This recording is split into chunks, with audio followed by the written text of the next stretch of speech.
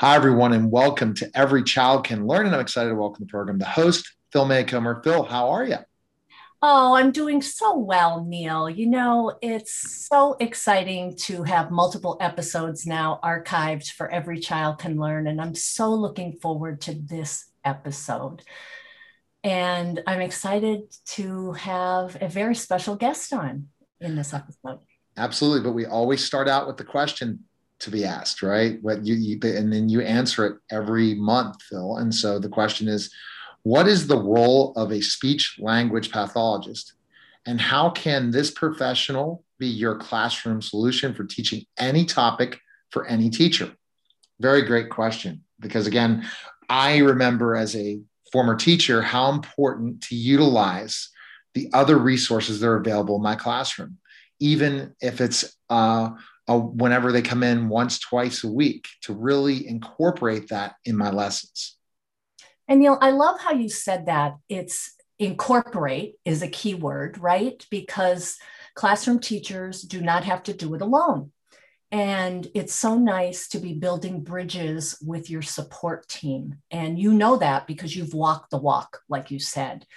And, a speech language pathologist is one of those key people, and they are critical team members for any teacher at any grade level to partner with because curriculum is language. And we have so many different subject areas of curriculum that teachers need to balance.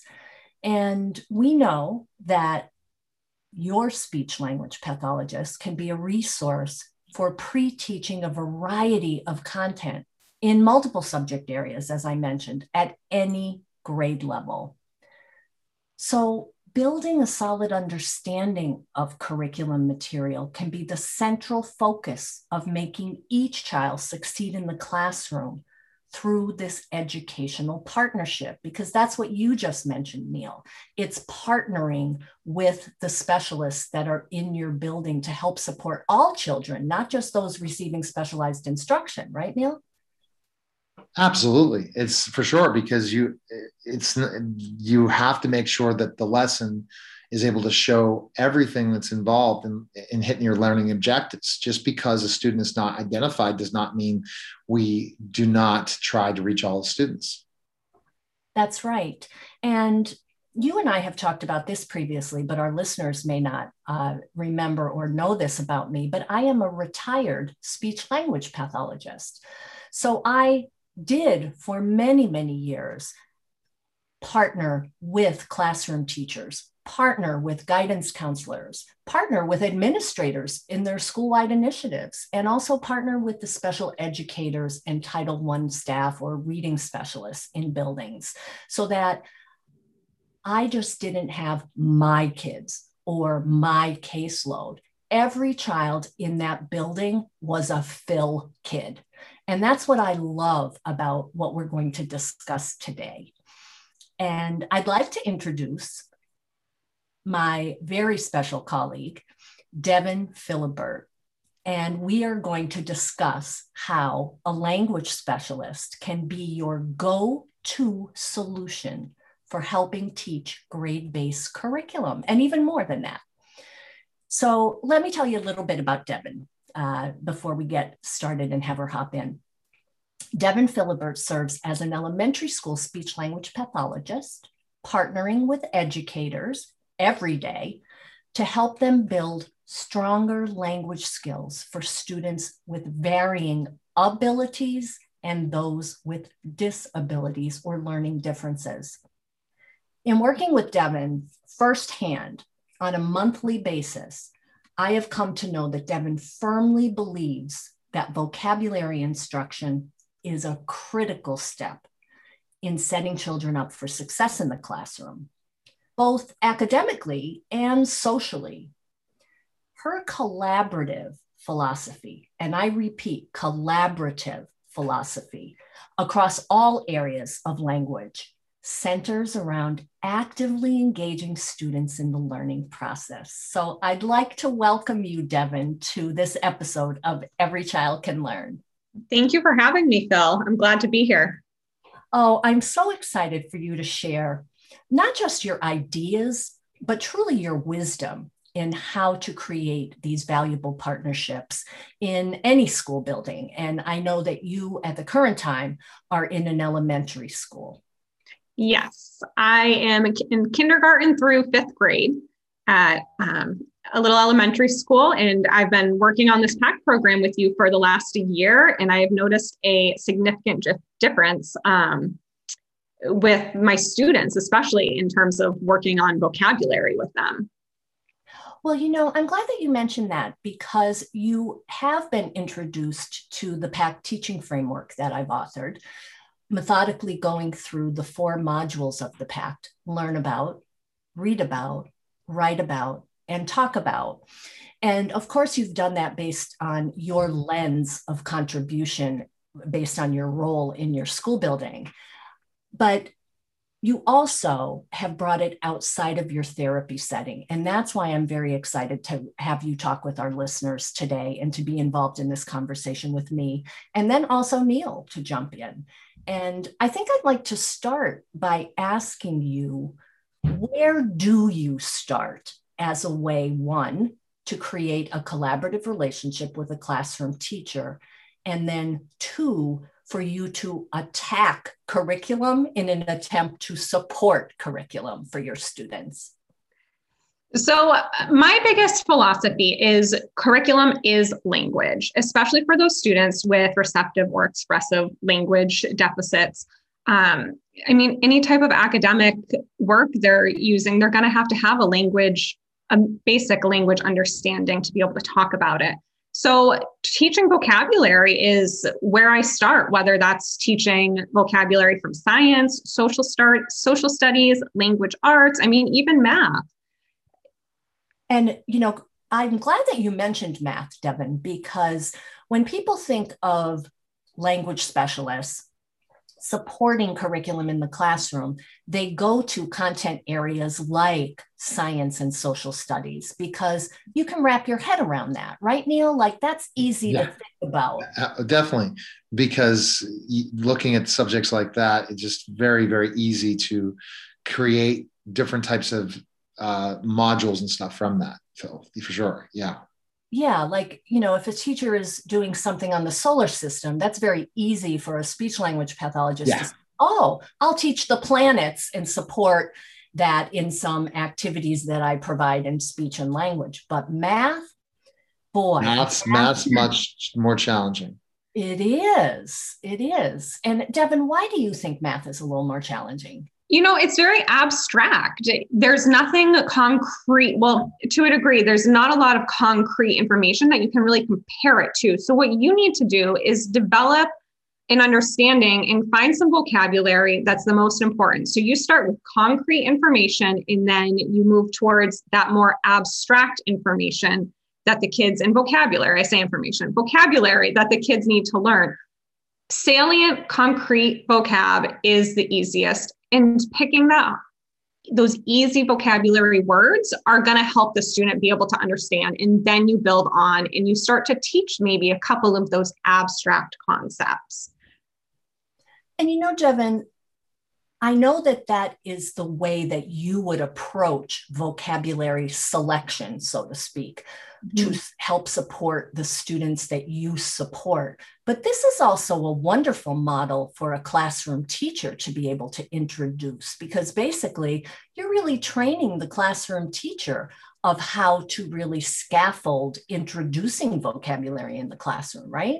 Yes, as children, especially the ones that I am working with, shouldn't necessarily be expected to learn the general vocabulary of, let's say, 15 different words in language arts or in social studies. But what are they going to need to know in the long run? Do they need to know that kind of small minutia, or do they need to know the general information? So, for example, do they need to know what a fairy tale is? Probably should. Or do they need to know the smaller definitions that won't necessarily help them contribute to classroom participation and to be able to classroom discussions and to be able to participate in the classroom? But if they have that general global knowledge, that will help these students be able to be a part of the class and a part of those discussions. Right, for sure. Yeah. And, Neil, I'm glad that you agree with that because, so many times, I call it the long list. You have the long list of 20 to 25 vocabulary words. And a common question that I always used to ask a teacher is, at least related to what you were talking about, Devon, what are really the most important vocabulary words that our students should be focusing on that might not be able to do the 20 to 25 long list, but we, of course, need to be able to teach them the vocabulary on the topic that's in the lesson. And the common answer to that question is, well, all of it is important, Phil. Well, no, not all of it can be important. We cannot accomplish and do 100 things well in a given hour. We need to be able to focus on the most vital, right? And the strategy that you're talking about, concrete to abstract, is really a nice way to scaffold it. One way that I have shared, and I think, Devon, you and I have talked about this, is doing like a staircase of ranking vocabulary. So, the concrete, then the less concrete group, and then the most abstract. And I'd like to get back to math just here for a minute, if that's okay, Devon. Yeah. We know that math is unique to having what I would call mastery. Like, for example, in science and social studies, you may need to master certain things on a given topic. But if you don't do terrific in the solar system unit, you have a chance to start over and do very well in the Owls of North America unit, because the Owls of North America are not dependent on your science solar system knowledge. Do you see what I mean? Yes. Yes. But math is different, especially related to math vocabulary, because in math, it is building a certain number of skills that are then dependent on the future ones that you are going to move across that math continuum. So teaching vocabulary, like you said, and supporting our classroom teachers in how to teach that vocabulary in many different hands-on UDL ways is so valuable for any classroom teacher at any grade level, right? Absolutely. And I think what's even more important too is, not just teaching the vocabulary, but teaching the antonyms and synonyms that go along with it. You think of the word addition, how many different ways are there to talk about that? Adding,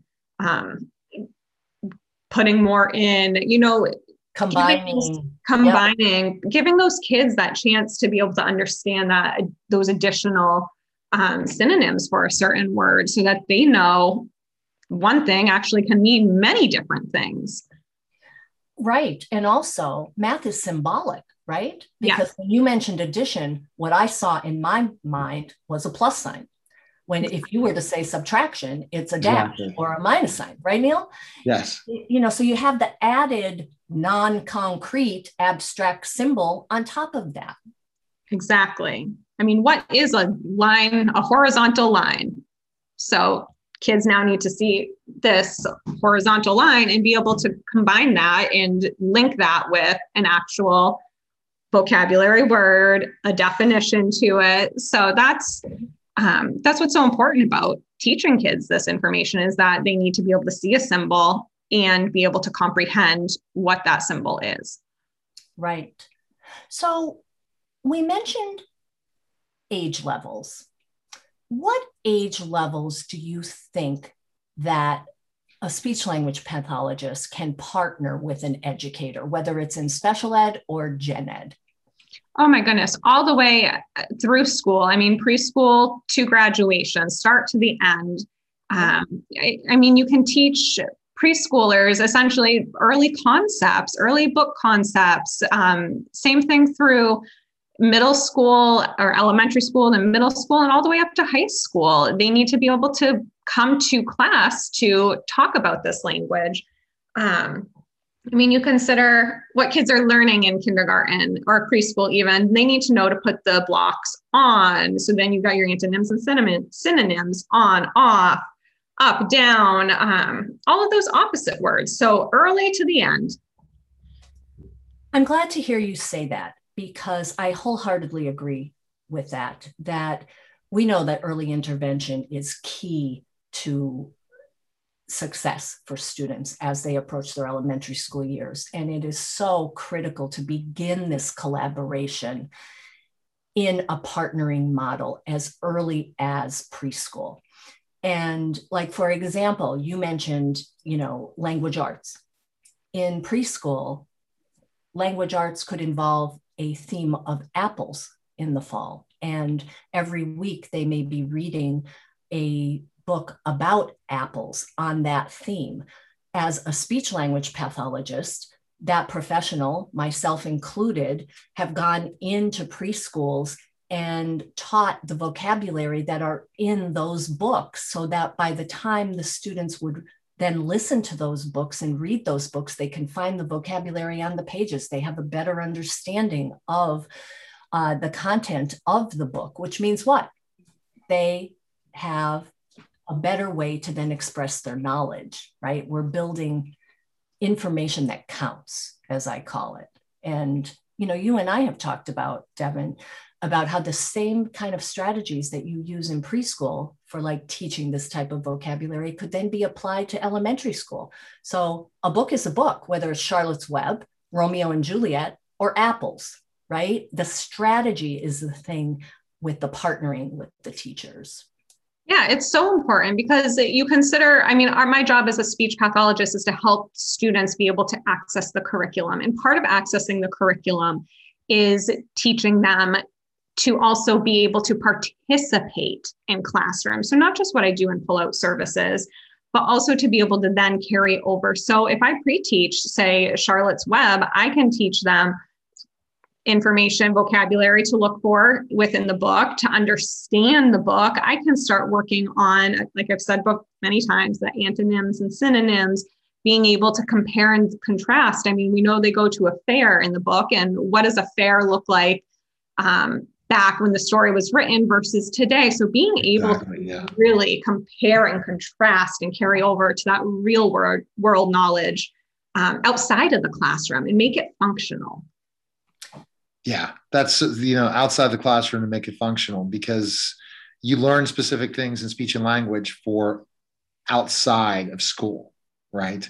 It's different. Some of the other skill sets only equate to academics. This equates to real life. So being able to learn specific lessons and then take it to the real world activities so that their speech becomes better and their language can become better. That's so important to make those connections in the classroom that can go outside. That's what the goal, a lot of classroom teachers try to make it more real world. Isn't that right? Is that right? Yeah. Absolutely correct. Yeah, you're spot on, Neil. I wholeheartedly agree. And, I'm kind of interested now to move the conversation to maybe Devon's top 2 or top 3 ways that she might support vocabulary with a classroom teacher in order to better prepare her students to access curriculum. Would you like to share some vocabulary? Yeah, absolutely. So I love to make flashcards with my kids, and it can just be on a piece of paper where they are given the word, the vocabulary word, and then the definition. But the key part is having them draw what that definition means to them. So for example, I was working with a student on simple machines, and we drew a lever. So she ended up drawing my office chair, which has a lever on it, and it makes my chair go up and down, back and forth, all over. She was able to then take that knowledge and apply it to other areas where she has seen levers in action. So she really had a lot of buy-in by being able to draw and to show how she comprehended these vocabulary words, essentially. And this is exactly what Neil was talking about, applying it to real life, right, Neil?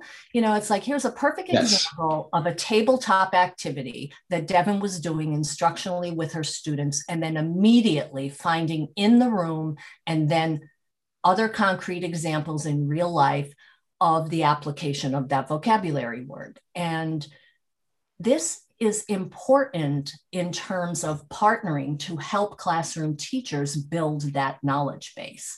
And what is so refreshing to me, Devon, is that you're not a 2 times a week for 30 minutes behind a closed door kind of speech pathologist. You truly are in the building, sharing your knowledge base and showing strategies. And of course, you're providing specialized instruction. I know that that's a part of your job, but that's not the only part of your job, because that's not what your philosophy is. Because as you said, your job is to help your students access curriculum, right? Correct. And a lot of that can be showing the paraprofessionals how I work with the students, pulling from the teachers and giving them hands-on tips. And even letting the students present what they've learned so they can share their knowledge in the classroom. Yeah, that's extremely important. And, you know, my mind goes always to accessibility and to UDL strategies. And I love seeing the engagement of when students are illustrating, thumbnail sketching, drawing their own pictures for things. But we also know that some students have motor issues or fine motor issues, and maybe they don't have those kinds of skills to do that. What are some ways that you might have students who have fine motor challenges still do that type of activity, but maybe to circumvent the motor issues? You know, I've gone as far as giving bigger pieces of paper to use, and finding pictures online and printing them off, especially for some of my students who have visual issues, printing off bigger zoomed in versions. I have them describe, and I've drawn before for them. So there's a lot of ways to scaffold a student's ability to demonstrate their understanding and to really show, to draw that picture and to participate. That's the biggest thing, is you need buy-in if kids are going to retain this vocabulary. Exactly. I'd love for you to share one more before I move on to a different question. Yeah. So something as simple as taking the vocabulary that they've learned and putting it into game format, whether it's bingo, whether it's matching games. And that really tests their both receptive language, their understanding, and then that expressive language. So can they see the vocabulary word and talk about the definition, maybe with the help of seeing the picture, be able to talk about the definition? Or can they match both up? Or if they see the definition, can they tell me what the vocabulary word is? So just being able to look at that receptive and that expressive piece. And games are so fun. I mean, which kid doesn't like to play games? Well, exactly. And also both of these strategies that you have shared, building interactive flashcards and language-based and vocabulary types of games, easily transfer to a gen ed classroom or a specialized instruction with a special educator or guidance counselor. So I think that these are really nice examples. Now, my next question for you, and will probably be my final question, is what other areas do you support your students in class to partner with? I'm sure that there are many, but can you give one additional? Yeah, so I have gone through and worked, so being able to teach the vocabulary, then we've gone through and pulled from the textbook. So our school teaches journeys. So this is just an example of going to the language arts side. And I've pulled stories, the science stories from them, and photocopied the pages and cut out each paragraph that's in these stories and glued them onto pages. The kids and I highlighted, we've looked over the words, we've made connections, and just the kids were able to even draw pictures to show their comprehension of each paragraph. But we're really breaking the paragraph down to the sentence level, even to the word level. And that's what's most important, is not just assuming that a student understands what these words mean, but really making sure they comprehend each word that's on that page. And I love that you are focusing on reading comprehension strategies. Creating literacy materials in bite-sized chunks is a wonderful way to accommodate. And it's nice to see that you, as a speech language pathologist, are also supporting informational text and literature as well. Well, it's so important to remember too, that just racing through the curriculum or through the content doesn't equal retention. Yep. And I'll repeat it. racing through the content does not equal retention. And I fully understand disclosure. I fully understand that staff have to get through a certain lesson or whatnot, but that's where I come in, to be able to break that down and to really teach that comprehension for retention. It's so important. And Neil and I have talked about this all the time, about not teaching to the test or just doing things for the sake of saying, okay, this is what our plan is, and to get it done before either the bell rings or it's time for recess, or regardless of the grade level, is that less is more. Exactly. And retention happens from meaningful and relevant instruction. And I think to leave it there, my closing question to you would be, what level of engagement do you see from teachers that you're sharing these strategies with, and also from the kids? I have had a really, really good experience with quite a few of the teachers that I've worked with. I mean, I've had students be able to go up and teachers allow them to present their materials that they've done in class, get other students asking questions. I mean, even just getting the vocabulary words and updating on where we are in the books or whatnot. The teachers have been very willing to help work with me. And the students, I mean, the best part is I've seen the retention, and I've been teaching vocabulary for the time that I've been in the school systems, but teaching it this year has been just different because I've been able to take materials that we've learned or vocabulary we've learned from the start of the year. And I'm having students tell me about their drawings in the vocabulary at the end of the year. So the buy-ins there, the retention has shown that it's there too. Well, I so appreciate you joining us today. It's a true pleasure to have you on the podcast, Every Child Can Learn. And I would love for you to come back and for us to continue a dialogue, maybe in other ways that you support classroom teachers under different umbrellas, because I think that we have many things to talk about and we can all learn from. So I want to thank you for being a guest today, Devon, and it was a true pleasure talking with you. Thank you for having me. I appreciate it. Oh, our pleasure. Our pleasure. So informative. Such great information, for sure. Thank you, Neil. Thank you, Neil. All right. Well, I appreciate it, Phil. And you check out Phil by going where, Phil, for information on you? You can find out more information on the work related to myself and the PACT teaching framework at aboutthepact.com. That's about, A-B-O-U-T, the T-H-E, PACT, PACT.com. And I would welcome a contact at phil@aboutthepact.com to my email, or you could also connect with me on social media, on Facebook and Twitter and on LinkedIn. Well, we appreciate it, Phil. And thank you again, Devon. And guys, take care. That was Every Child Can Learn.